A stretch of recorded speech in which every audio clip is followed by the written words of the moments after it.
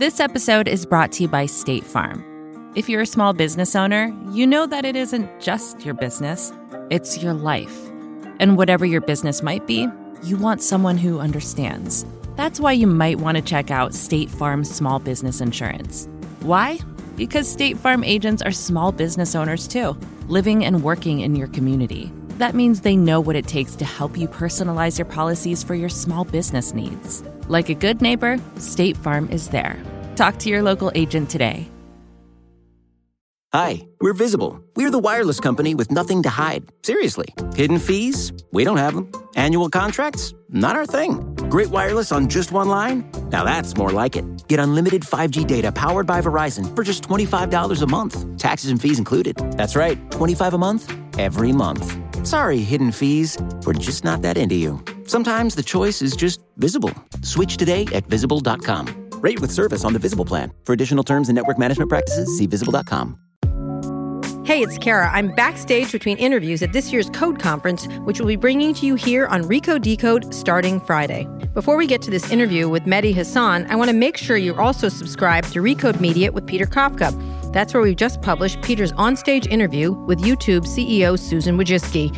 This has been an incredibly hectic and controversial week for YouTube, and Peter did a fantastic job asking Susan the really tough questions. They talked about why Wojcicki doesn't want to screen videos before they go up, the ambiguity of YouTube's rules for video creators, and its relationship with the LGBTQ community. You should go listen to that conversation over on Recode Media with Peter Kafka. Subscribe to the show in your favorite podcast app to hear even more conversations from this year's Code Conference. Hi, this is Kara Swisher, editor-at-large of Recode. You may know me as someone who thinks SoulCycle instructors should just read mean tweets at you, but in my spare time I talk tech, and you're listening to Recode Decode from the Vox Media Podcast Network. Today in the red chair is Mehdi Hasan, a columnist at The Intercept and the host of its weekly podcast, Deconstructed. I followed his work for a while, and we're going back to spend a part of this interview to talk about a podcast I did with Sam Harris back in May, which is how he got here. He said, why don't you have another point of view? And I said, 100%, which I think will drive people crazy, just the way they did the Sam Harris thing. Mehdi, welcome to Recode Decode. Thanks for having me, Cara. So I love your accent, by the way. I know people say that. I'm sure they say that too. But in any case, I'm not trying to charm you. I'm a Brit in the US. I'm trying to make you comfortable. Hey, I'm a British journalist in the US, and I keep getting compared to Piers Morgan, which is always painful. Like Piers Morgan. I'd rather get compared to others. But God, that asshole. Anyway, let's talk a little bit about your background. I'll get into the Sam Harris thing later. Yeah. But I did want to actually talk to you because, again, you're also someone who has very strong points of view on things, and you're a columnist, you do a podcast, you're very active on Twitter. Talk a little bit about your background, how you got to where you are right now. So I've been a journalist for nearly 20 years now. I was in the UK till 2015. Mm-hmm. I'm British. Mm-hmm. People still ask me, what's the accent? I'm British. Mm-hmm. I moved here in 2015. I worked for a bunch of media organizations in the UK. I was in TV for a while, and then I made the transition into writing and running my mouth. I always kind of joke that I literally have no skills in life apart from running my mouth, so it's great being a journalist.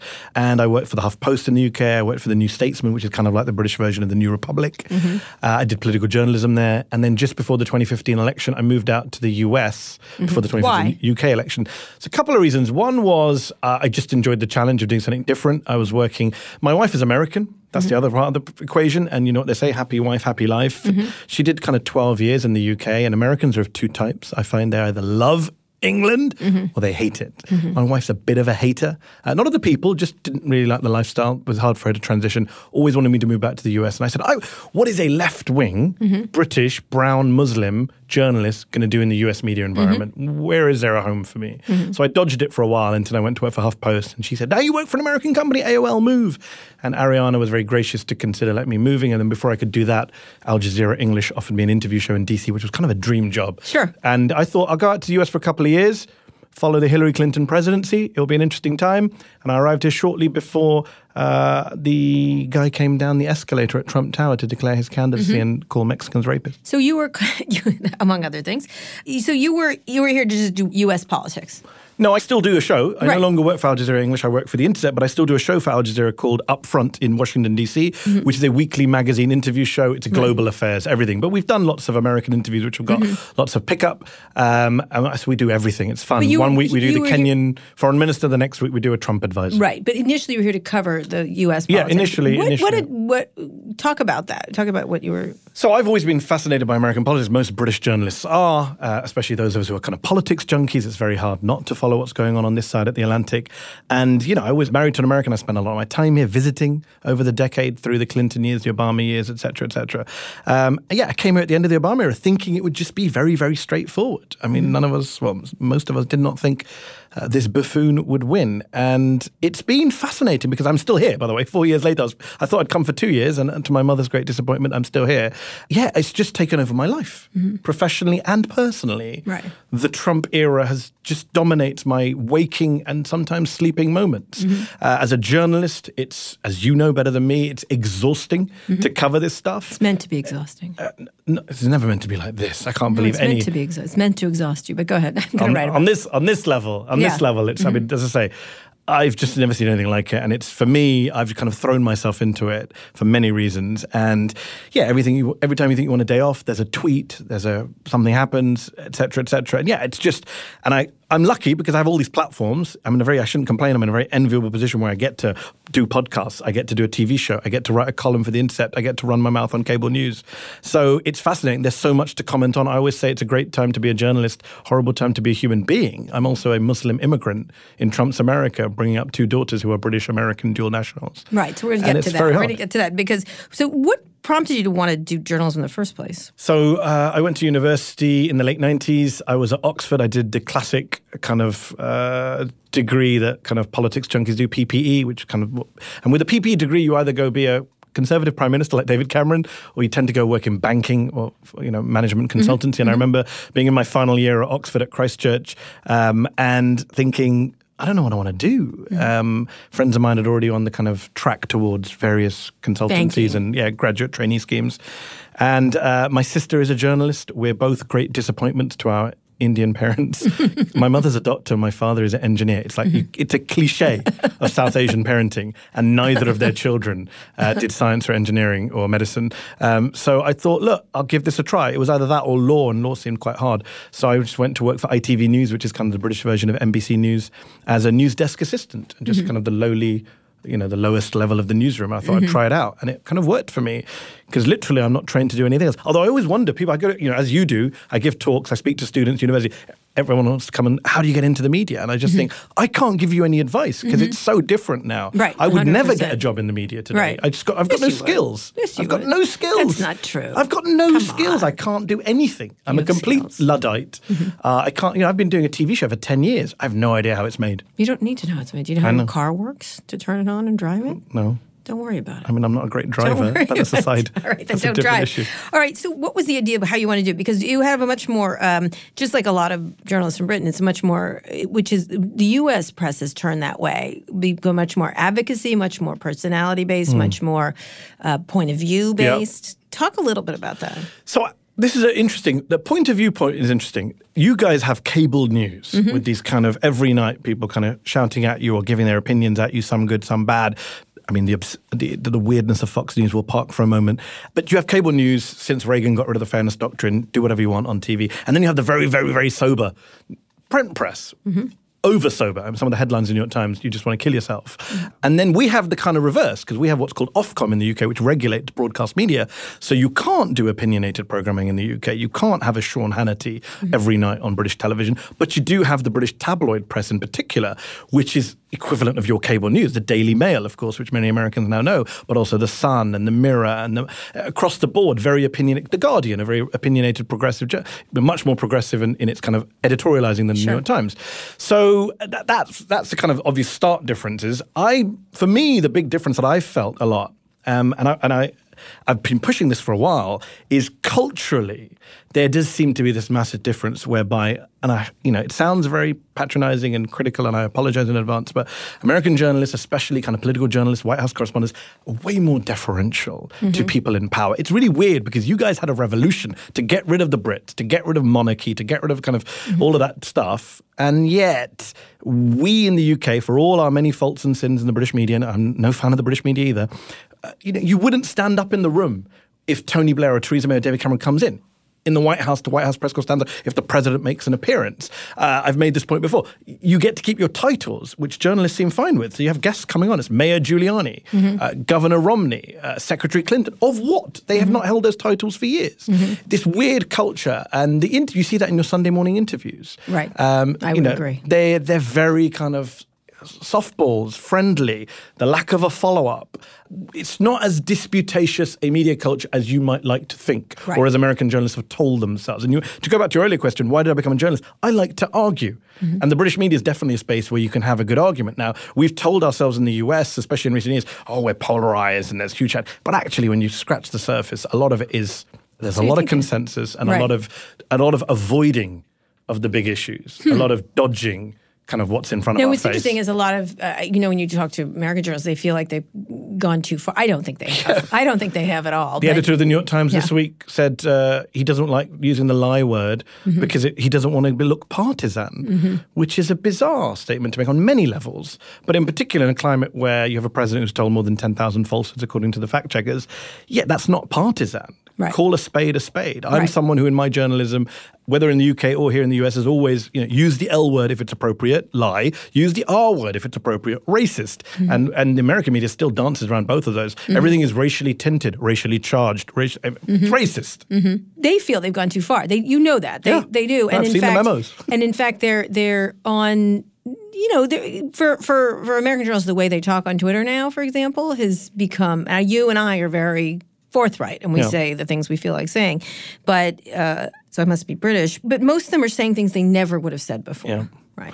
But it's not our choice, as you and I discussed. If you're a conservative or a Trump supporter listening to this, you'll say, this shows the liberal bias that we have complained about for years. Yeah. Actually, it doesn't show that. It shows the exact opposite. You and I know that they're not comfortable at all. The White House press corps would love to get back into an old relationship with the president and his press secretary. They would love not to be in conflict with the president and his press secretary. They don't like the fact that they have to fight with Sarah. I remember, to be fair to journalists, to defend my trade now, this is not their fault that it's not their fault that the president says mad shit on a daily basis and that they sometimes feel they have to point that out to their readers. Right. And sometimes CNN has to put on its chyron that this is false. Nobody's comfortable with that situation, I would argue, in the US media, including in the liberal media. Right. They don't want that. You saw that when the whole White House press corps debacle, the Correspondents' Dinner happened a couple of years ago when Michelle Wolf, the comedian, called out Sarah Sanders in a very mild way, I would argue, and everything she said has stood the test of time in relation to Sarah Sanders, who no longer even holds briefings.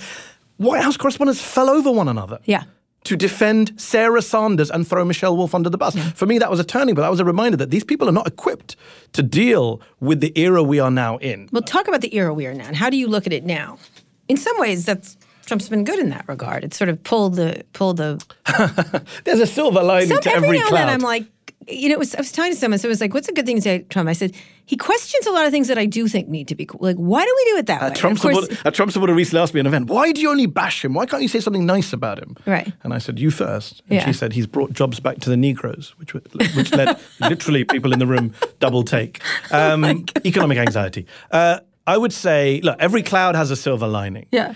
And I sometimes try and remind myself of silver linings. Yeah. One of the silver lining is this. Trump is so polarizing that he's forced kind of liberal, centrist, cautious types to get off the fence and take a position. For example, an issue I care greatly, the occupation of the West Bank and Gaza. Israel-Palestine in the US never covered properly either in politics or in the media. It's forced Democrats who would never dared to have taken kind of openly anti-Israel government positions to really, a combination of Netanyahu and Trump has forced them to move way to the left. I see that in candidates who you'd never imagine them in a previous election cycle to be saying the stuff they're saying.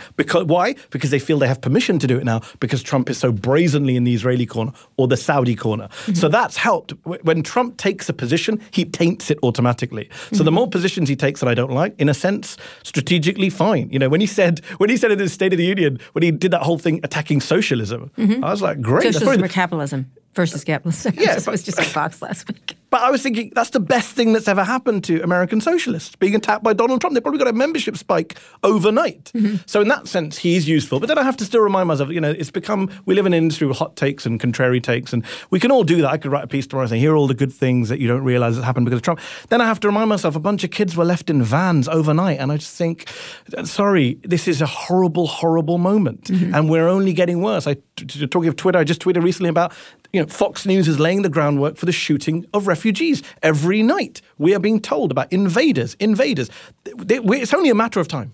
Someone just said, just the previous podcast I was talking to, he said he was talking about machines and how a lot of social media stuff that's going on, and we'll get to that.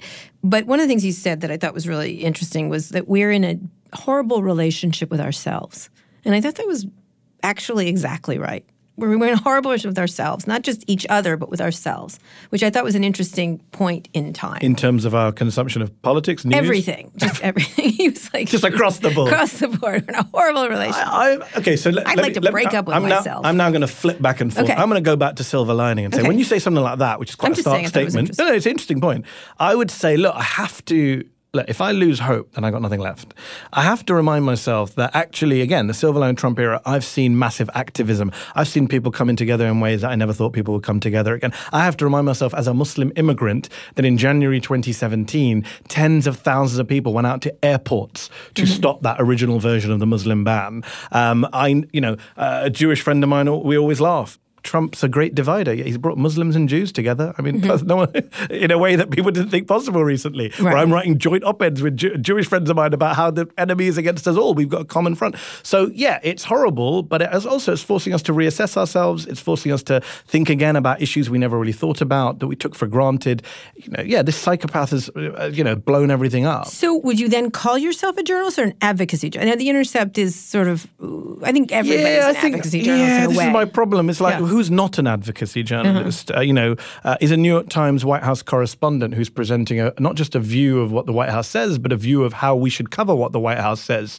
Is he not advocating a position? Is he not is he or she not presenting a particular line of thinking? This whole debate about the view from nowhere. I'm torn on whether, because the Britishness is still in me from the BBC days. I worked at the BBC as well. I'm torn on whether, do we just have everyone just put their biases out on the table and then move from there? Would that be better? I don't know I can't be confident to say the answer. Sometimes I think it would be preferable if we knew where everyone stood, because the people who pretend not to have a view end up, look at liberal, we go back to liberal journalists' point. Liberal journalists, the media, I would argue they overcompensate. We see that. The Conservatives have worked the media rest for years, and we see that in the way that, they bend over backwards towards any kind of implicit conservative criticism. And they don't give a damn about the left or both. They're playing us all the time. Yeah, and all the time.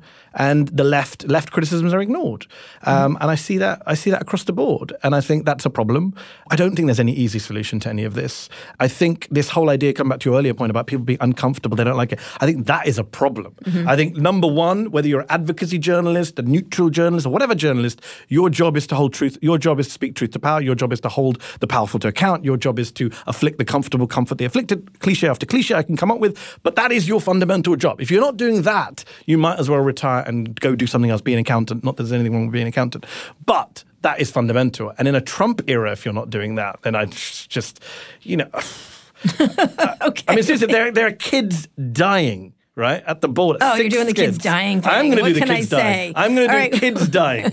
There are kids dying at the border. We're here. And we flit around. By the way, again, I don't want to sound too negative about journalists. In defense of journalists, it is very hard to cover this president who produces 17 new scandals on a daily basis. Yeah. I have to remind Trump years are like dog years. I have to look at last week and say, Was that last week? It feels like it was eons ago that Trump said that ridiculous thing. Or that, yeah, exactly. Oh, you've forgotten Amy Siskin's list, if you go back and look at the chapters and go, wow. Wow, exactly. We're here with Mehdi Hasan. He's a columnist for The Intercept and a host of its weekly podcast, Deconstructed. We're going to take a quick break now. When we get back, we're going to talk about podcasting and all kinds of things, and about Islamophobia, all kinds of things. We're going to get back.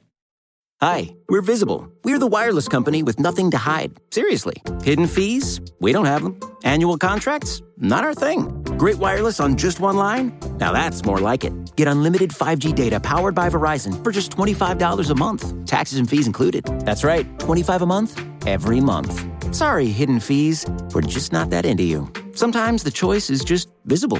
Switch today at Visible.com. Rate with service on the Visible plan. For additional terms and network management practices, see Visible.com. Support for this podcast comes from Constant Contact.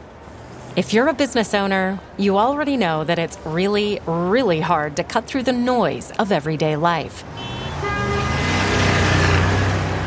If you want to connect with your customers, you need to break through the noise. You need Constant Contact.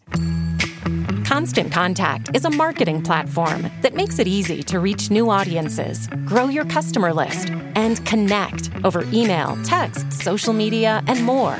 Whether you're a marketing guru or just learning the ropes, Constant Contact offers writing assistance tools and automation features that make it simple to say the right thing at the right time. So get going and start growing your business today with a free trial at ConstantContact.com. Just go to ConstantContact.com right now. Constant Contact, helping the small stand tall. ConstantContact.com. We're here with Mehdi Hasan. He's a columnist at The Intercept and the host of its weekly podcast, Deconstructed. Talk about that for a minute. Tell the listeners. So this is a podcast that we set up at The Intercept when I joined them. The Intercept. Explain The Intercept. So explain the Intercept. I love that. Explain but the just people might not know it. So The Intercept is a media organization based out of New York. I'm in D.C. in the D.C. Funded Bureau. by Piero Omidyar. Funded by Piero Omidyar. eBay man. What is he? 40th, 50th, 60th richest man in the world? No idea. He's very rich. And he lives in Hawaii, which is kind of cool. He lives in a very modest home. I've never been to Hawaii. I need to go to Hawaii. It's on my list of places to go in the US. The Intercept set itself up. It was mainly known as kind of national security journalism, whistleblowers, leaks. It was set up by Glenn Greenwald, Jeremy Scahill, Laura Poitras, as a way of kind of getting the Snowden archive out, building on the stories that they broke and the Pulitzer Prize that they later won for it. And I think it came up with a very specific ethos of adversarial journalism. What we were talking about earlier about not just sitting on the fence, but calling a spade, calling, speaking uncomfortable truths, not trying to be popular. And over the years, it's morphed. And I joined it a couple of years ago, and it's very interesting now because Politico recently did a profile of The Intercept and Ryan Grimm, our DC bureau chief, about some of the political journalism we bring it. The space it's occupied in the Democratic primaries has been fascinating. The Intercept was covering Alexandria Ocasio-Cortez before anyone else had even heard of her. Yeah. My colleagues Aida Chavez and Ryan Grimm were out there covering on others well before anyone else. So it's been an interesting space in the political space that's been occupied. I think the Politico sold it as, we're some player in the Democratic Civil War, which I think was slightly overheated. But yeah, we take great interest in what's happening on the left of political journalism. We take great interest in breaking stories. Ryan breaks some great stories. My colleague Alex Emmons been covering the war in Yemen long before it was fashionable for anyone to say, why the hell are we supporting this horrific war in Yemen? So yeah, we've tried to carve out some interesting niches in national security, in whistleblowing, Democratic Party politics, foreign policy. And I do this podcast for them called Deconstructed. For me, it was really interesting because I wasn't a big podcast listener. When it was pitched to me, I do TV shows. I do a show for Al Jazeera, 2 shows for Al Jazeera English, which are very serious, heavy interview shows where I basically grill people. That's what I do. That's what I do. It's a very tough, robust interview format. And for the podcast, I kind of had to change the style. And some people are still disappointed. They're like, well, how come you're not the guy from TV? It's a very different format, as you know, when we're talking. So I try and have much more of a conversation, less of a kind of bang you over the head or... score the win. Score the win. Not that I would ever say that I was trying to score a win on my TV shows. Eric Prince may take a different position. Match. Those are sometimes... that was a great interview. That was a very interesting... Talk about that one for just briefly, then we'll get back. Eric, it was a Eric Prince is the brother of... Betsy DeVos, the education secretary. He was famous before her, infamous before, because he founded Blackwater, the infamous mercenary company, whose employees Very wealthy family from Michigan, kind of Christian fundamentalist, a company accused of very racist and violent policies, killed a lot of innocent Iraqis in various massacres. He came on my show at the Oxford Union called Head to Head, where we talked, where kind of 1 hour we went back and forth. I also managed to pin him down over some lies he told to the House Intelligence Committee. They're now investigating him and seeing if there's a case to do him for perjury. The question everyone's asked me about that interview is, why did he come on your show? I like that he did. I don't know the answer. I admire anyone who comes on that show because it is a 1 hour intense interview in front of a live audience. It's not, a Sunday morning chat show. And I think, I admire him for doing that, but I wouldn't have done it if I was him. And I don't think he quite prepared for the interview or knew what was going on. I can't answer why he did it. Maybe, people do it for different reasons. But I'm used to doing that format. And then we decided to do a different format, which is the podcast. And it's been great to have because on that format, I never get to have people who I agree with. People will pitch people. Right. And I'll say, but what would the interview be? I'd just be going, yes. So now on the podcast, I get to have interesting people who I like and agree with, whether it's colleagues of mine like Naomi Klein coming on to talk about climate change, whether it's Bernie Sanders coming to talk on oligarchy or Elizabeth Warren talking about corruption. We've had some Riz Ahmed, who I went to school with, the actor, coming on to talk about Islamophobia and racism and diversity in Hollywood. It's been some great conversations. You know better than me. You've had more. Had more on your show than I have. One of the reasons you're here is because of the conversation I had with Sam Harris about Islam. Obviously, Sam is a very controversial figure around issues around Islam. He's made a series of declarations that many people agree with, many people don't agree with. Talk a little bit about that, because that's something you do cover a lot. Yeah. So I do cover Islamophobia a lot, although it's kind of like, it's become fashionable these days to talk about, Muslims, the victims. Yeah. They always want to play the victim card. Yeah. And I always say, I can assure you, if I could pick a career plan that didn't involve talking about this, I would. Yeah. There is nothing great about the Islamophobia beat, especially when you're Muslim, right? It's depressing to cover this stuff. You and I were talking before about some of the comments. I don't go below the line. I don't read comments anymore. On social media, I have to be careful when I read my timeline. There is mass you get it. Islamophobia out there. People are losing their minds in a way that, I've been following this since 9/11. And you look at the Pew data. The Pew did a study, found that there are more anti-Muslim hate crimes today than there were after 9/11. I mean, it's actually much worse now. And it's got worse. I've seen it get worse in front of my eyes. So it's deeply depressing what's going on in terms of anti-Muslim bigotry. I fear for the worst in the future. I think it's only going to get worse before it gets better. I hope there's a light at the end of the tunnel, but the tunnel is a very long and dark tunnel. So, I cover this stuff. I try and call attention to it, both because it's the right thing to do and obviously for, self-preservation reasons. But, it's not just Islamophobia. We live in an age of rising Islamophobia and anti-Semitism. In fact, some of the people doing it are doing both, including, I would argue, this president, but also, the men of violence. There's no coincidence that the guy who attacked the San Diego synagogue recently bragged about attacking a mosque beforehand. The same with the guy in New Zealand. One study by Gallup found that in the US, if you hold significantly prejudiced views towards Jews, you're 32 times more likely to hold significantly prejudiced views against Muslims. So Jonathan Friedland and I, my friend, Guardian columnist, I know John. We wrote a piece together saying, come on, let's get on the same page. Stop all this crap. The white nationalists want to kill us all. If that's not going to get us focused, then I don't know what is. But the problem is, while it's easy for liberals to come together and say, aha, there is the Nazi, the skinhead, there is the Trump supporter in the MAGA hat, and there is Donald Trump himself saying Islam hates us and all the other nonsense that he says. That's much easier to identify. And since 2017, to be fair, lots of people have now woken up to kind of, Islamophobia is real. Because before 2017, I was involved in people who said it doesn't even exist. It's all a myth. You're just making it up. Now we've kind of moved beyond that because it's so brazen and blatant from the most powerful man in the world. But the bigger issue for me, which I try and push politely and reasonably sometimes not, is the liberal side of the equation. Because it's easy to pin it all on the right and the far right. Right, absolutely. But Islamophobia is both institutionalized and it's a form of an unself-aware cultural bigotry that we all imbibe. And there's even internalized Islamophobia when you talk to scholars. There are Muslims who, have these views about other Muslims because they've absorbed so much media coverage and Hollywood movies and political rhetoric that we're not immune from it either. So I think that's what I try and challenge a lot. That's where people like Sam Harris pop up on my radar because, people tell me, he's a liberal. He's a liberal. He's not here. He's not a racist. He's not in the Trump mold. He's attacking the ideas. Yeah. Or he said on your show, no, I don't think anyone hates Trump more than I do. It's a very Trumpian statement I thought was quite funny. He says, loads of people hate Trump more than Sam Harris does. This idea that he's him and Richard Dawkins and others, the quote-unquote new atheists, they are attacking the idea of Islam and no idea should be. And it's just bullshit. Because if it was that, I really wouldn't care. If you call me on the show and say, let's talk about the afterlife. You tell me it's absurd that resurrection, I'll have that conversation all day long. Mm-hmm. You want to talk to me about prophethood. What's the point of prophet? Let's talk. Funny, none of these guys ever actually want to talk about the ideas or theology. Mm-hmm. When you break it down, it is about the people. It is about the demographic trends. And not the religion. No, it is. And Sam is a classic example of that. On your show, he says, Islam, Islam, Islam. I've confronted him on social media. He's run away with his own quotes. With his quotes, which he always says out of context, with all the links and the context of where he said outrageous things about Muslims. About Muslims, not Islam. Things that if Donald Trump said, every liberal would lose their mind. But for some reason, Sam Harris and co. get a pass. That for me is a problem.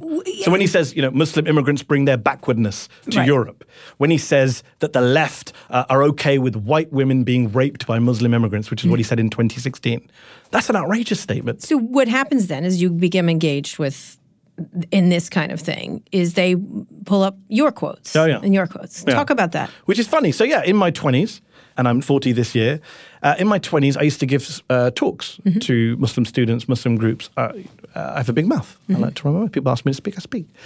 And in some of those talks, I said things that I deeply regret, partly because I just phrased it badly. You're just running your mouth. Not even out of context, just phrased badly. I mean, there's some is out of context, definitely. So I'll give you an example. One that Sam Harris uses to try and attack me, which is funny, because I'm saying they were bad and I've disowned them. He refuses to actually say he did anything wrong, so I don't understand how it's an analogy. It's so frustrating. So for example, one of the you say non-Muslims are cattle. I gave a speech where I quoted a verse of the Quran that people who don't believe in God are unthinking like cattle. It's a metaphor. I also said Muslims who follow the crowd, who have a herd instinct, are like cattle. That isn't out of context because it clipped it. It's only non-Muslims. Sounds like I'm calling them. On the other hand, did I make remarks about homosexuality that way? Hugely. Big time. I was talking about Muslim history and I was quoting Islamic scholars saying all sorts of bad things where all of these, quote unquote, all of these things are put together, right? It's different sins that, what classical Islam, classical Christianity, classical Judaism thinks of homosexuality. Now, 10, 15 years later, do I hold it? Of course not. And what's annoying is, you look at the body of work of my journalism. My journalism is on the record, right? I wrote a piece recently about Brunei. It's interesting that I would argue that some of us played a role in helping the ludicrous, odious Sultan of Brunei pull back from his absurd death penalty for gay people, for gay sex. I wrote a piece for the Intercept saying, this is not Islamic, this is not in my name, this is absurd. And I've been saying this for years. I wrote a whole piece about homophobia and how Muslims can tackle it. Because it's not easy. I'm not going to throw Muslims under the bus either. This is centuries old doctrines, practices. There are Muslims. I'm on multiple WhatsApp groups where leading Muslims, scholars, activists are grappling with this, especially in the West. Like, how can we throw our gay brothers and sisters under the bus when they're the first to stand with us against Trumpian bigotry? These conversations are being had. On the other hand, the text, the scripture is clear that this is a sin. So these conversations are ongoing. I'm not a scholar. I don't claim to be an Islamic scholar. I wish it was an easy subject. But did I say things I regret? Of course. My number one issue right now today is not about theology or religion. That's for other people. My issue is we cannot afford to demonize and dehumanize other people. That is for me is the bottom line. What happens when you get in this media. Talk about the media because the back and forth between you and him is just riveting. But it's also look. Because that's what people do. I like to be robust. Right. No one. I'm not going to pretend I'm some great, polite, friendly. No, I do tough journalism. I call us. I swear I am tough. I ask tough questions. I don't pull back. In the Twitter setting, I'm just using Twitter. Twitter makes everything worse. Yeah, there's no debate about that. Right. There's no debate. I remember I went to see Glenn Greenwald in Brazil, who loves to use the Twitter. But anyone who knows Glenn will say the same thing, that in real life he's very different to Twitter. My friend Owen Jones in the UK, who's kind of massive Guardian left-wing columnist, is always fighting with people because he's one of the only lefties out there defending Corbyn, defending socialism. Same issue. Like, people meet him and go, "Wow, you're like the nicest guy." Totally different to a Twitter persona. But it's true. I've seen this. So you meet people, and yes, Twitter brings out some of the worst of us, especially those of us who are in the middle of fights all the time. You're ultra defensive. You're in the middle of taking on 17 different people. The 18th says something mildly innocent, was asking, and you shoot them down, and they think, "Wow, what a prick you are." And actually, that's not what really would happen in real life. Right. I was talking to a friend of mine earlier about, it's much easier to talk about things in in person when you have a disagreement with a friend or colleague. Absolutely. Texts, DMs, tweets, WhatsApps, it just doesn't work. Yeah. That said, I'm addicted to Twitter, as my, to my wife's great complaint. I love it as a medium. It suits me. It's where I learn a lot about the world. Do you think it's damaging? I'm going to get you into tech a little bit. Yeah, hugely damaging. So, and what to do about it then? Hugely damaging, but you love it. So all I can say, sounds like you're like a crack addict. I'm an addict. There's no debate about that. Right. It's literally if I'm not, I went on pilgrimage, and I wasn't on Twitter for a while. It was really hard. People thought I'd died. They hadn't tweeted for a few days. So it's huge. I talked to my wife about my kids. Kids on devices. All I can think is like, don't do what I did. Do as I say and not as I do. Because I think it's too late for me. But I think talk about his impact on politics as covering, because you yourself are engaged in the arena such that it is. Your Sam is. So is everybody. Is everybody. Well, is Sam engaged? I'm not sure he's that engaged. I think he uses it more as kind of a grandee style to kind of broadcast. Fine. Whatever. But lots of people are. Like you, for example, after that Sam show. John Hannity uses a lot. You after that show with Sam, you engage with a lot of people in good faith. Yes, I did. I don't think Sam or some others do that. Not just Sam, but other people. I think to engage in good faith with people criticizing you in good faith, I think is a great part of Twitter. Yeah. I think Twitter has allowed me to meet people and talk to people, both members of the public and like celebrities, politicians who I never get to meet otherwise. And for that, I will, be cliched, grateful to Twitter. Professionally, I genuinely don't think I would be where I am today were it not for social media. So what is the... But it's hugely distracting, doesn't help me in my personal life at all. Not just distracting, what is the impact on politics and then journalism in what itself? Sense? There's so many different facets. What do you think it creates a twitchy hot take mentality definitely where you the hot forget take the last thing. Like today, you came in today, you were like, can't believe it. What Trump just tweeted. But yesterday it was something else. Exactly. It was misspelled. That's true. And also, there's a big question. If you take Trump out of the equation, he's so outsized and oversized in this whole conversation. He's so dominant on Twitter in particular. Yeah. If Trump didn't exist, would it still be the same? Would a President Hillary Clinton still? No. And I don't think we will. Obviously, Twitter would still be doing things, but I think the way he dominates social media is slightly different. And I think that makes it kind of, he's sui generis in that way. But yeah, for all of us, it's the hot take culture. It's, there were things I would have written an op-ed about, or I would have written an essay about, which I do a Twitter thread on. And my editor will say, why didn't you write that as a piece? It's done. It's already had 1,000. I can't write it now. I can't self-plagiarize off my tweets. 16 parts. Yes, I did. I did this amazing thread. It's all been shared. So that is a problem. We do things in micro ways. But then again, that also has an advantage. The instant take also helps. Yeah. It helps draw attention to a story. It helps cause genuine outrage. Yeah. Sometimes you should be outraged. If you're not outraged right now, what the hell are you doing? Right. So in that sense, it's good. I do think the way that politicians have been able to use it to bypass the media is problematic. In one sense, it's democratic because you could talk to your constituents, which is great in theory. But the reality is, especially in the reality of US politics and the right, is it has been used to create this entire infrastructure of... Sorry to point out, AOC is doing the same thing, and beautifully. I don't think she's purveying fake information. I don't think she's questioning reality. I'm talking about the fact of using it as a propaganda tunnel to basically say, so the New York Times breaks a story about Congressman X being corrupt with copious evidence. Congressman X takes to Twitter and says, fake news. You can trust me, New York Times are lying. They wouldn't have been able to do that 5, 10, 15 years ago. Now, that genie's out of the bottle. I'm not saying we should put it back in the bottle. I'm saying that's a fundamental problem for those of us who cover politics and want to hold people to account. Trump knows that. He says this openly, that they hate me because I can bypass all of them and talk directly to my base, which is true. Right. And he misleads them when he does it, and there's no way of checking that.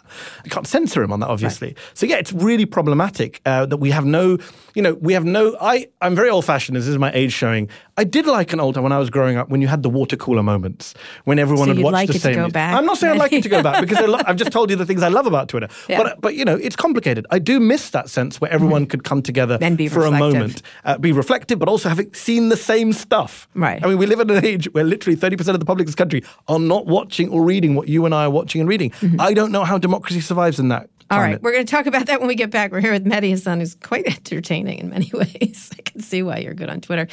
He's a columnist at The Intercept and a host of its weekly podcast, Deconstructed. When we get back, we're going to talk about where presidential politics is. There's a lot of stuff going on next week with the debates and all sorts of stuff coming up. So I want to talk a little bit about the elections when we get back. Support for this show comes from Slack. You're a growing business, and you can't afford to slow down. If anything, you could probably use a few more hours in the day. That's why the most successful growing businesses are working together in Slack. Slack is where work happens, with all your people, data, and information in one AI-powered place. Start a call instantly in huddles and ditch cumbersome calendar invites. Or build an automation with Workflow Builder to take routine tasks off your plate. No coding required. Grow your business in Slack. Visit slack.com to get started.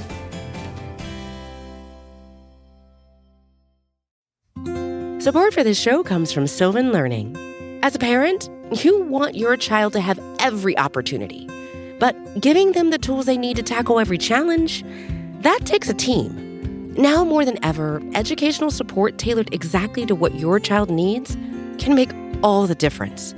That's why parents have trusted Sylvan Learning for 45 years as the ultimate teammate in their child's educational journey, instilling in them a love for learning and a passion for reaching the next level.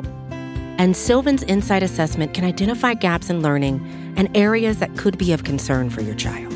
It's a 360-degree view into your child's learning that you can't find anywhere else, and helps ensure that your child didn't miss something in school that might put them at a disadvantage in the future.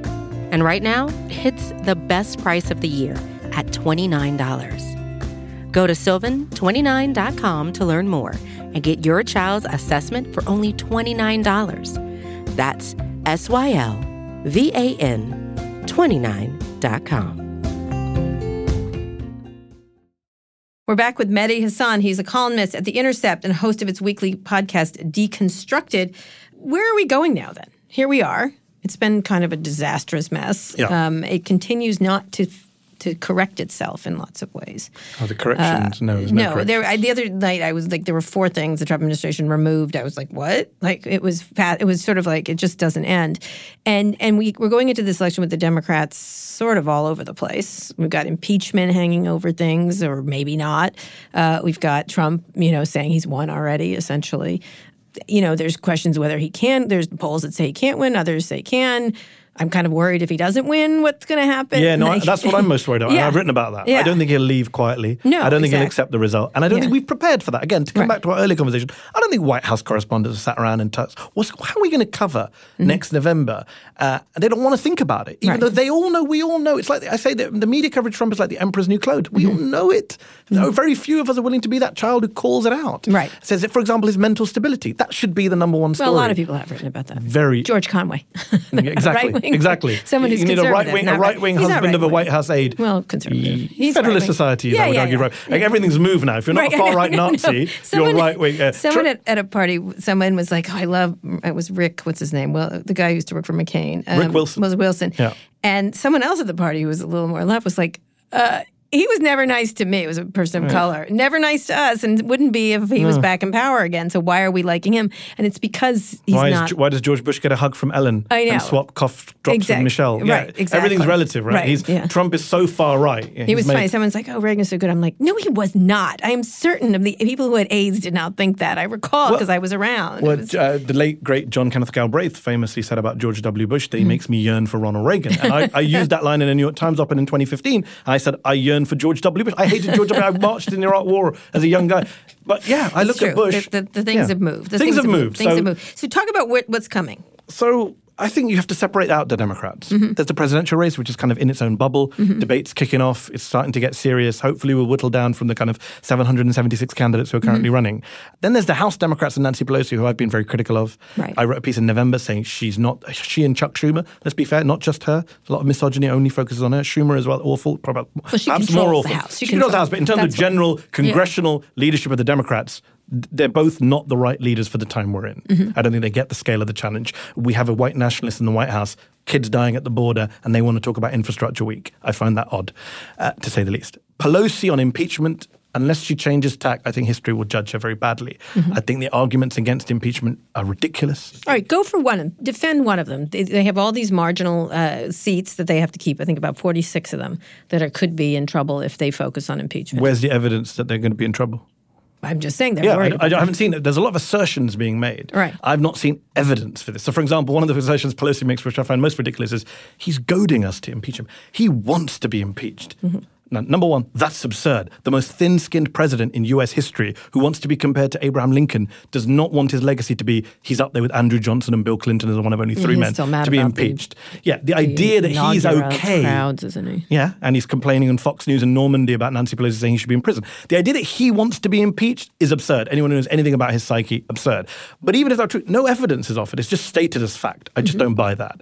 A lot of these statements are made, for example, the Senate won't convict. Probably won't convict because Republicans are all profiles in cowardice. But on the other hand, you're going into 2020 Senate elections, which actually they're not, whatever happens, they're not great for the Democrats. It's not a good lineup. Why not put Susan Collins and co on the defensive, Gardner on the defensive and say, why did you vote against impeaching a man who's clearly demonstrated to have committed high crimes and misdemeanors? Why is that bad for the Democrats? This weird kind of self-flagellating, self-loathing, ultra-cautious, always, what about Trump's base? Fuck Trump's base. What about your base? Right? This is just, the Democrats, it's been said often enough. I'll say it again. The Democrats bring a knife to a gunfight. The Republicans bring a rocket launcher. That has always been the way it's been. And unfortunately under Pelosi, she's great at clapping snarkily at him. But in terms of actually using the strongest power that she has, she said recently that he's not a well man. He's got problems. She alluded to his insanity.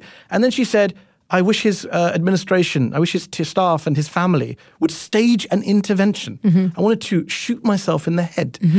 You are the House Speaker. You can stage an intervention. It's called impeachment. The idea that the fate of the Republic is in the hands of Mike Pence, Ben Carson, Melania Trump, and Barron Trump is absurd. Right? But that's what she said. And she's supposed to be this political genius. So what do you expect is going to happen then? I think predictions are a mug's game. All right, but she looks like she's not moving. At the moment, I don't think she's going to move. And knowing what we know about the Democrats, I've talked to some House Democrats who are up for it, but they're like, you don't realize behind the scenes how many people are not up for it. Like I just so want to avoid it and talk about Infrastructure Week because they just don't get the time we're in and because they have these weird kind of calculations about elections. There's this idea that public opinion is frozen. The biggest argument is the public doesn't want impeachment. Well, they didn't want impeachment when Nixon was impeached either. In fact, the majority of Americans only supported Nixon's impeachment 2 weeks before he resigned after articles of impeachment were written by the House Judiciary Committee. So the idea that you can't change public opinion, that the job of Nancy Pelosi and Steny Hoyer is not to lead public opinion in a direction, seems to be a complete abdication of responsibility. But Nixon was never quite as defensive of himself as Trump is good at. You know what I mean? Oh, I'm not saying it won't be harder. Of course it'll be harder. I mean, Carl Bernstein made the point, if we broke Watergate today, it would just be fake news. I mean, you didn't have Fox News in the 70s. You didn't have all this social media that we've talked about. No doubt it will be hard. But there's that argument, it'll be hard, it'll rile up his base. They're already riled up. He just turned them on Ilhan Omar recently, before on Colin Kaepernick. Next, doctors killing babies. He doesn't need impeachment to rile up his base. This guy can produce enough racist, obnoxious, dishonest tropes to rile them up. So for me, the arguments are all kind of not really there. The only argument that has any weight is that, he won't be convicted in the Senate and therefore he'll say he was exonerated. I'm not sure I buy that argument. Also, the idea that by not impeaching him, that doesn't have a cost, that he's, Harry Reid came out recently, said former Senate Majority Leader under the Democrats, and he said this point. He said, you can't allow him to go into election saying, well, I didn't do anything wrong. Democrats didn't impeach me. Right. It works both ways. Right. Not impeaching him has a price as well. Right. So do you imagine there's ever going to be a shift or not? You think she's not going to shift? As of this moment, I don't think she's going to shift. I hope to be proven wrong. As I say, predictions are hard in American politics. No one can predict anything because life is so crazy. 17 Republicans ran for president in 2016 and the guy from Home Alone 2 won. So I stopped making predictions after that. Brexit, I'm British. I mean, I didn't see Brexit coming. So 2 for 2 failed on both those predictions. Even in the Democratic race, I don't know who's going to win. It was such a long way away. We're all making Biden's lead in the polls. Who do you like? I like 2 candidates. I like Elizabeth Warren and I like Bernie Sanders. Yeah. I think they're the people who get the challenges. They're the people who get the fight that needs to be had with the Republicans. They're the people who are actually going to try and transform. It's not enough just to beat Trump. You have to beat at least some of the underlying factors that produce Trump. Trump is not the cause. Trump is a symptom. And therefore, to avoid the next Trump, the next Democratic president has to be able to take the fight. And there's certain things I like about Bernie Sanders that Warren doesn't have. There's certain things I like about Elizabeth Warren that Bernie Sanders doesn't have. I think the procedural stuff is so important. We've just been talking about it. The idea that you've got to get rid of the Senate filibuster. You've got to abolish the Electoral College. American politics is broken. I say that as an immigrant to your great country. It's batshit crazy, the way you run things, the way that, some of the stuff here, that Americans have no clue. That's my favorite part. They're completely ignorant that other people in the rest of the world don't do things like this. No other Western country allows politicians to draw up the boundaries of their own seats. That doesn't happen anywhere but the United States of America. That's mad. So when you're going into this, to talk about it globally, and then I want to finish up talking about sort of tech's responsibility in this, the rest of the world doesn't look so perfect either. You've got a mess in Britain with it looks like Boris Johnson's about to become prime minister. I know, right? Our very own Trump. The British Trump. It's a little smarter. Low bar. Yeah, low bar.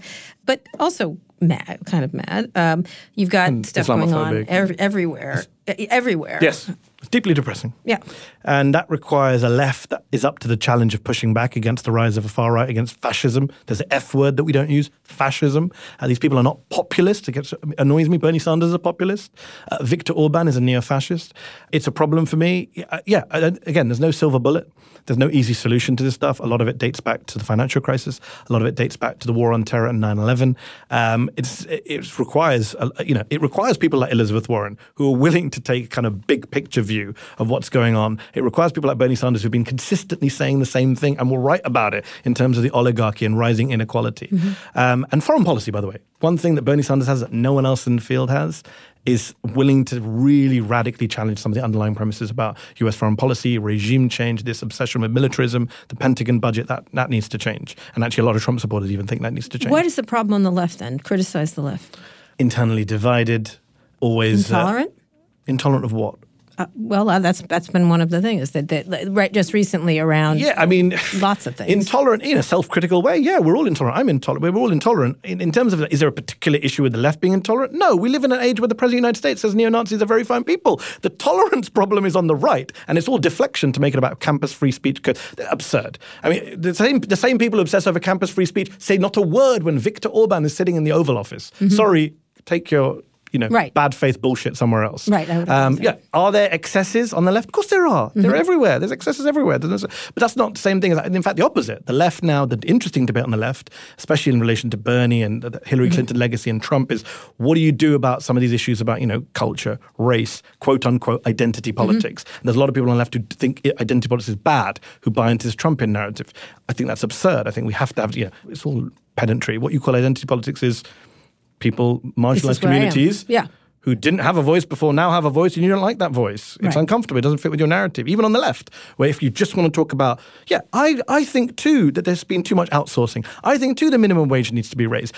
But that's not enough to deal with Michigan, Pennsylvania. You also have to deal with the fact that a lot of racist people, misogynistic people voted for Trump. And it wasn't about the economy. You have to address that point. You can't just park it. And I get politicians can't do that. They can't insult voters. But some of us journalists and commentators... What happened when Hillary Clinton... and you could argue her proportion of deplorables was on the low side. But I would say that if we don't do it as journalists, commentators, writers, academics, activists, intellectuals, who else is going to do it? And that is a global, you talk about global problem. It is a global problem. Modi, my parents are from India, Indian Muslims. This is in India. Narendra Modi is Prime Minister of India, just re-elected for a second majority, which India is very hard to get a majority, it's normally coalitions. Hugely popular figure, has his roots in a far-right Hindu nationalist organization called the RSS, which was modeled on the Nazis in the 1930s. He's the Prime Minister of India. He oversaw a massacre of Muslims in Gujarat. Re-elected. And the economy doing really badly, by the way. Yeah, and I would argue that, again, undermines the whole, this is all about the economy. It's not about the economy. It is about, quote-unquote, identity. It depends whose identity. It's about majorities being unsettled by minorities having rights and voices. He's going to have a harder... He's going to have a harder, but you know who's going to have a harder time? Muslims and Christians in India. Because he's basically, it's going to be a window into what Trump would be like in a second term. Emboldened, unleashed, recognizing that now institutions can be even more irrelevant than they were before, fake mandates, all of that stuff. Right, and you could also look at Netanyahu in Israel, though. Now he's got to have another election. Because Israeli politics is the only place probably more batshit crazy than American politics. But you got the Netanyahu, you got the Duterte, you got the Putin, you got the Orban, you got the Modi. So I want to finish up talking about all of these people use social media really effectively. Yes. Every one of them. Yes. In fact, someone was like, the rights against social media. I'm like, why? It's such a gift. Dictators love it. Huge. It's democracies that want to shut them down. I mean... Which is interesting. It's Sri Lanka that turned it off, not India, not Duterte. Yes. Nobody loves social media like a dictator. That's my feeling. Like, why not? It's great. The great double-edged sword. Yeah. I mean, the Arab Spring is a classic example of that for me always. Exactly. There you had this built up on Twitter and Facebook and people sharing and organizing rallies in Egypt and Tunisia, and yet the same regimes using social media to talk about fake media, to crack down, to identify dissidents, to create fake news, but also to arrest people and target people. We're now seeing that with the Saudis now buying this Israeli surveillance technology to go after people like the late Jamal Jamal Khashoggi. That's a real problem, obviously. WhatsApp and the role that WhatsApp plays. Don't even get me started on that. No, please get me started. Well, WhatsApp, India. I don't know how many people are aware of that. Yes, when you try and forward... I've written about it a lot, but go ahead. So just for me, a lot of people don't realize when I tell them this, that, when you try and forward a message to more than 5 groups on WhatsApp, you no longer can. Yes, you can't. They One of the main reasons for that is what happened in India, right, where it's been used for kind of incite mob violence by politicians and mobs spreading quote-unquote actual fake news. Do you know when that happened? Because I complained a lot about that. They said, look, we did it. Aren't we great? I'm like, no, that you had it before, that you fixed it. You don't get a pat on the head for not fomenting violence. Yes. That's not a good thing. No. What took you so friggin' long is my... I know, it's the demand and the supply. And the supply is on the social media side. The demand is us. This great insatiable appetite for this shit. So how much do you blame the tech companies and what should happen to them? Because right now, obviously this week, YouTube takes extremist content off. A lot of people are saying that's free speech, but it isn't because they're not public squares. So I blame them a lot. I don't blame them exclusively. I blame them a lot. When I look at, I'm no expert on this stuff, but when I look at, for example, YouTube, until a couple of years ago, there wasn't really a big flat earth movement. And yet one study interviewed 30 people who believe in a flat earth. And they said, why do you believe in a flat earth? 29 of them said, we saw it in a YouTube video. The 30th said, my kids saw it in a YouTube video. And where do they get that? Because we know about the YouTube algorithms. You know better than me about sending you to the next place. And I'm a Muslim. We talk about radicalization of Muslims. Where are these white nationalists getting radicalized? Absolutely. Some of the videos are crazy. Each video takes you to the next place. I think that's a huge problem that YouTube has not really owned up to. I was on a platform with a guy from Google a couple of months ago. They're kind of in denial still about how much still needs to be done. I don't think they're in denial anymore. Well, publicly, maybe not privately. And Facebook, we had the recent episode with Nancy Pelosi where the ridiculous executive came on CNN and tried to pretend that it's nothing to do with us because we're not content creators. That was not a good thing for Monica. And the joke is, if Mark Zuckerberg, if that video had been a Mark Zuckerberg, we could all make a snarky comments about how long would it have stayed up.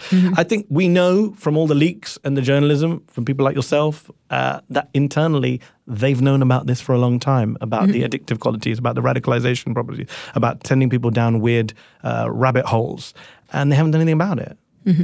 Why do you think that is? Do you think it will permanently affect profit-making monopolistic companies? See, I don't think they don't care. They don't think about it. I don't think they not even care. They don't think about it. Never occurs to them. So when Zuckerberg originally after the election poo-pooed the whole we had nothing to do with it, Russia, and then later on came out and said, we did, okay, fine, I was wrong. What happened in the interim period? I think I don't want to say didn't know. It's different than didn't know. It's not that you... It doesn't even register on it. It didn't register. It's like there wasn't a problem with it. Like unknown. Someone said, yeah, exactly. It's like, oh, he didn't know. I'm like, no, because if you didn't know, but you knew it was bad when you finally do know, that's different than... Oh, is that a problem? Yeah. That's where you are with a lot of them. Well, is that actually a problem? Actually it is. And then the PR to gay bash people. Yes, it actually is a problem. Like this thing that's going on with YouTube. One thing I would say on the tech front that I feel very strongly about, based on our conversation over the last 45 minutes, this idea of working the refs, right? Before it was the New York Times, it was CNN. Now it is social media companies, and they're completely out of their depth when it comes to politics, when it comes to dealing with the alt-right, when it comes to dealing with the Republican Party. You see that, the way that they've now pressured Facebook, that you have this anti-conservative bias. Your news people have anti-conservative bias. Zuckerberg calls in a bunch of conservative news people to have a chat. I don't see him doing that with the left. Sorry, it's overcompensation. Jack Dorsey, classic example of that. Some of the stuff nonsense, going out on Twitter and apologizing to Candace Owens because one of his Twitter Moments team called her far right or right wing or whatever it is. Too polite for my view. Absurd. When you have liberals and leftists and people of color being doxxed, harassed, hate mail, death threats. And I don't see Jack Dorsey going on and apologizing to them publicly. And again, why did he go on Sean Hannity? Because it's overcompensation, overcorrection. We're liberal West Coast tech people. We must be biased without real. Therefore, we must kind of. And the conservatives play them. Right. Play them for the. I would agree. Naive fools they are. Last question. I thought you'd be perfect for this question. I'm thinking of doing a column on this.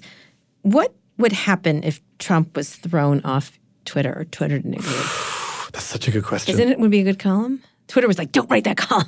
No, yes. I'd be able to do my shave, shower, shit routine in peace in the morning and not log on to @RealDonaldTrump, which is what I do every morning, like every other journalist in America.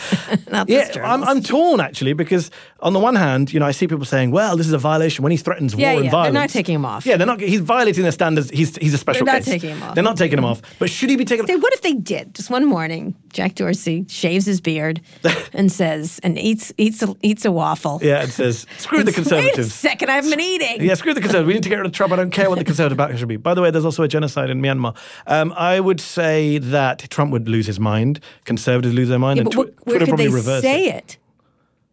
Where No, could but the Conservatives would still be, his people would still be on Twitter. Well, he bans them all. Well, they're all gone. Some of them. They're all gone. Kellyanne. There's a purge. But she doesn't have the same Hannity. impact. Doesn't have the same impact. Like 4 million or 8 million Still followers. not the same No, impact. but they'd make a noise. And but as we've seen, a loud noise. but Cara, as It would we've be like seen, a Horton hears a who noise. But Cara, as we've seen, relatively speaking, the Conservatives don't need to have that much impact to get bang for their buck, to get the return. It's just interesting. And I think just on the serious note, should he be kicked off? I'm always torn on it because on the one hand, he's polluting it, he's violating it, he's using it to hate what he did to Ilhan Omar. He could literally get Ilhan Omar killed when he shared that video in that way, that horrible video. So in those moments, I'm like, this is outrageous. And on the other hand, wouldn't I rather be hearing him say this shit on Twitter and actually get an insight into it? Haven't you heard enough? I've heard enough, but at least I've got the evidence now for those people who might still be in denial about how completely off his rocker he is, about how racist he is, about how much he wants to be a fascist. That Twitter is a great kind of repository. And by the way, just what would we do with would we lose the Trump archive? Can't lose a Trump archive. There's always a tweet. There's been an art installation. There's always a tweet. There's an art installation showing them. Have you ever seen history. It? No, I haven't seen it. seen it. It's a fascinating history. Do you imagine any other future president being able to do this? I think the only other fantastic tweeter is, well, besides George Conway, is Alexandria Ocasio-Cortez. But she's different. She can't run for president for 2 more elections, sadly. sadly. She speaks it natively. She's brilliant. When she did She's a native speaker. He's a broadcaster. He's when she took out Lindsey Graham was astonishing. But I love. Is it going to be good? AOC actually makes me feel good about being on Twitter. Is it going to be good for politics going forward? I hope it is as a tool of social activism. That's for me is the number one reason it can. Someone on the political left. In terms of affecting political change and political influence, I hope that's how it can be used. That's how it would be in an ideal world. I do think that in terms of the future question about presidents, the only thing that keeps me hopeful is that Trump is so unique that there is no person, not just good at it, but he's so bad at things as well. He's so bad at being a fascist that he can't actually bring in fascism. Incompetence is what has saved us so far from full-blown fascism. And I wonder what would happen if you got a fascist who was not nuts, who didn't say shit about the porn stars he'd slept with and paid them off, who didn't go mad about mad stuff on Twitter, who didn't go to the D-Day Normandy signing and sign his name at the top of the paper. A little less Berlusconi. Someone who still has the same agenda but does it with a smile and with less overt racism, I think would be in serious trouble because we've seen there's an appetite for it. I had a discussion with one of the big companies, one of the founders of one of the big companies, and I said something they didn't like. And I said, I'm worried about someone crazy running your company. That's what I'm worried about, not someone who's really, truly evil. I said, with all the information you have and all the control you have, that's what I'm worried about. Well, that's never going to happen. I'm like,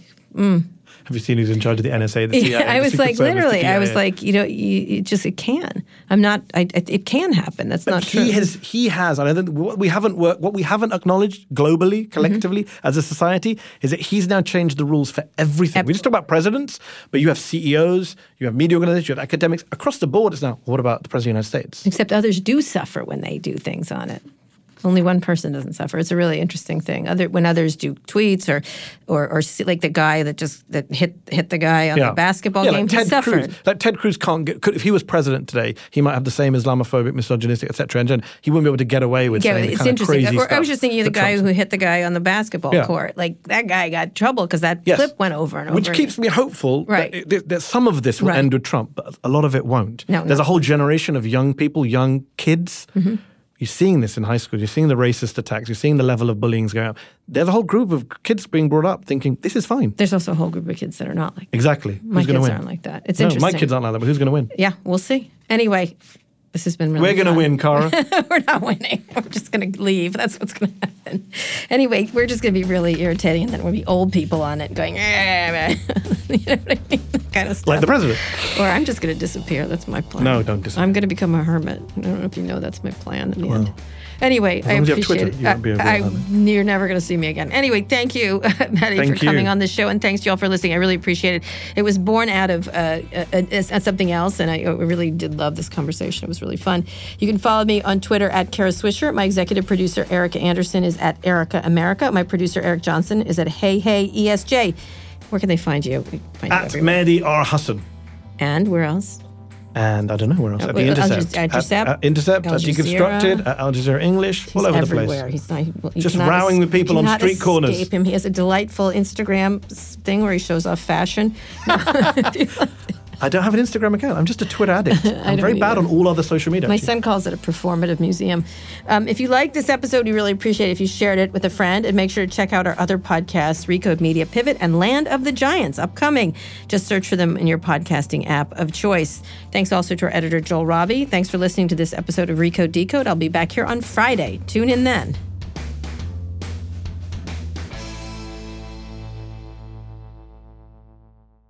Hi, we're Visible. We're the wireless company with nothing to hide. Seriously. Hidden fees? We don't have them. Annual contracts? Not our thing. Great wireless on just one line? Now that's more like it. Get unlimited 5G data powered by Verizon for just $25 a month. Taxes and fees included. That's right, $25 a month, every month. Sorry, hidden fees. We're just not that into you. Sometimes the choice is just Visible. Switch today at Visible.com. Rate with service on the Visible plan. For additional terms and network management practices, see Visible.com.